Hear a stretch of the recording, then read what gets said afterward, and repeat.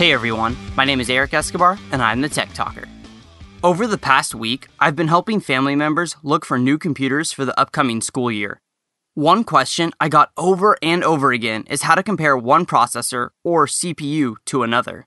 There are many things that come into play when considering what the right processor would be for every individual.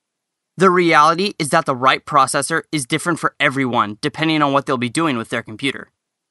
This episode is sponsored by Shutterstock.com. With over 26 million high-quality stock photos, illustrations, vectors, and video clips, Shutterstock helps you take your creative projects to the next level. For 30% off your new account, go to Shutterstock.com and use offer code TechTalker7. That's offer code TechTalker7.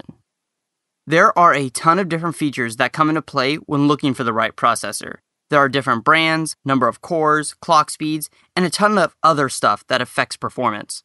In this week's episode, I hope to shed some light on what exactly these terms mean and how to use them to compare processors when buying your next computer. First, let's go over the two major brands that you'll likely be comparing when you're looking at processors.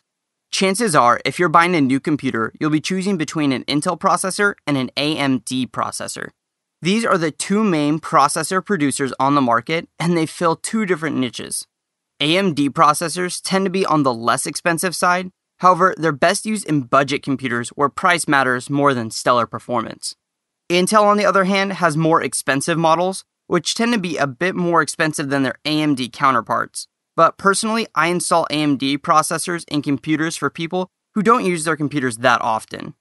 These processors are great for people who just want to check their email, browse the web, edit a few documents, and basically perform very light tasks that don't require much power. And for users who are constantly editing videos, playing 3D games, and running a ton of applications all at once, Intel is the way to go. Next are the two numbers that you'll be confronted with when you're comparing processors, and that's clock speed and the number of cores. Clock speed is pretty simple to understand. It's how many calculations a processor can crunch in a single second. This is generally measured in gigahertz, abbreviated GHz. For example, if a processor says 3 gigahertz, that means it can perform 3 billion calculations per second. Cores, on the other hand, are how many individual processors are combined onto one board. So if a processor says it has 4 cores, then it means there are 4 processors combined onto one processing chip. Having multiple cores on a single processing chip will allow multiple tasks to be carried out more efficiently. Think of it like this. You have 4 engineers in a room solving math problems. They can each solve a problem at the same speed. So if you give them 100 problems, each will solve 25 problems and will be done 4 times faster than if you had 1 engineer. Many large modern applications are programmed specifically to take advantage of multiple cores. However, if you had one big problem that couldn't be split up, 1 engineer would be working on it while the other 3 just sat around. In this example, each engineer is a processor core. Each problem is the work that the processor does when you're running your computer.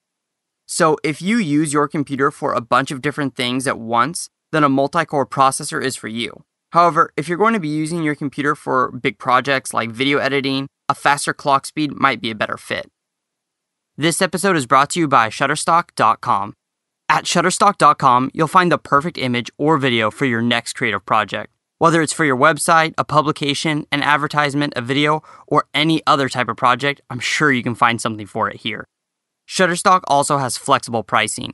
You can choose individual image packs or a monthly subscription for the best deal. You can download 25 images a day with a standard subscription. And of course, you can download any image in any size and pay only one price. No credit card needed, just start an account and begin using Shutterstock to help imagine what your next project could be like. And you can save your favorite images to a lightbox to review later. Once you decide on the purchase, use offer code TechTalker7 and new accounts will receive 30% off any package. That's Shutterstock.com, and for 30% off new accounts, use offer code TechTalker7. Hopefully you're still with me, because I'm about to throw a wrench into everything I just told you.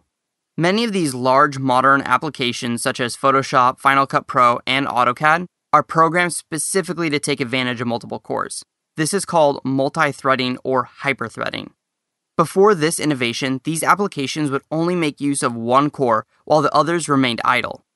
This new type of coding allows the programs to use all available cores at once to distribute the work. Before you decide what processor you want to buy, I recommend using Google to search the name of the programs you use, followed by the words multi-threading. This should give you a quick answer as to whether or not your frequently used software can take advantage of multiple cores. Lastly, almost all processors out on the market today are 64-bit. If you have the option between a 32-bit processor and a 64-bit processor, pick the 64-bit one, since 32 is all but obsolete. Check out my episode on the difference between 64-bit and 32-bit for more information. I've posted a link to this episode in the show notes of this episode, which can be found on the Quick and Dirty Tips website. And with that, here are your 5 tips for comparing CPUs. 1. Intel and AMD are the 2 main manufacturers on the market. AMD is generally less expensive and found in many budget computers, whereas Intel is generally more expensive and found in high-end computers. 2. If you're using a computer to do simple tasks like text editing, web browsing, go for the cheaper processor. However, if you wanted to perform more complex functions like video editing and gaming, go for the pricier multi-core CPU. 3. Clock speed is measured in gigahertz and describes how many calculations per second are carried out by a given processor. 4. Cores refer to how many individual processors are located on the chip itself. Most processors on the market today are multi-core processors. 5. If you're looking to buy or build a computer, I highly recommend putting as much money in your budget as possible towards your processor. It is the hardest item to replace in a computer, while other components such as memory and hard drives are easy to replace down the road. Well, that's it for today. Be sure to check out all of my earlier episodes at techtalker.quickanddirtytips.com. And if you have any further questions about this podcast or want to make a suggestion for a future episode, post your comments on the Tech Talker Facebook page. And until next time, I'm the Tech Talker, keeping technology simple.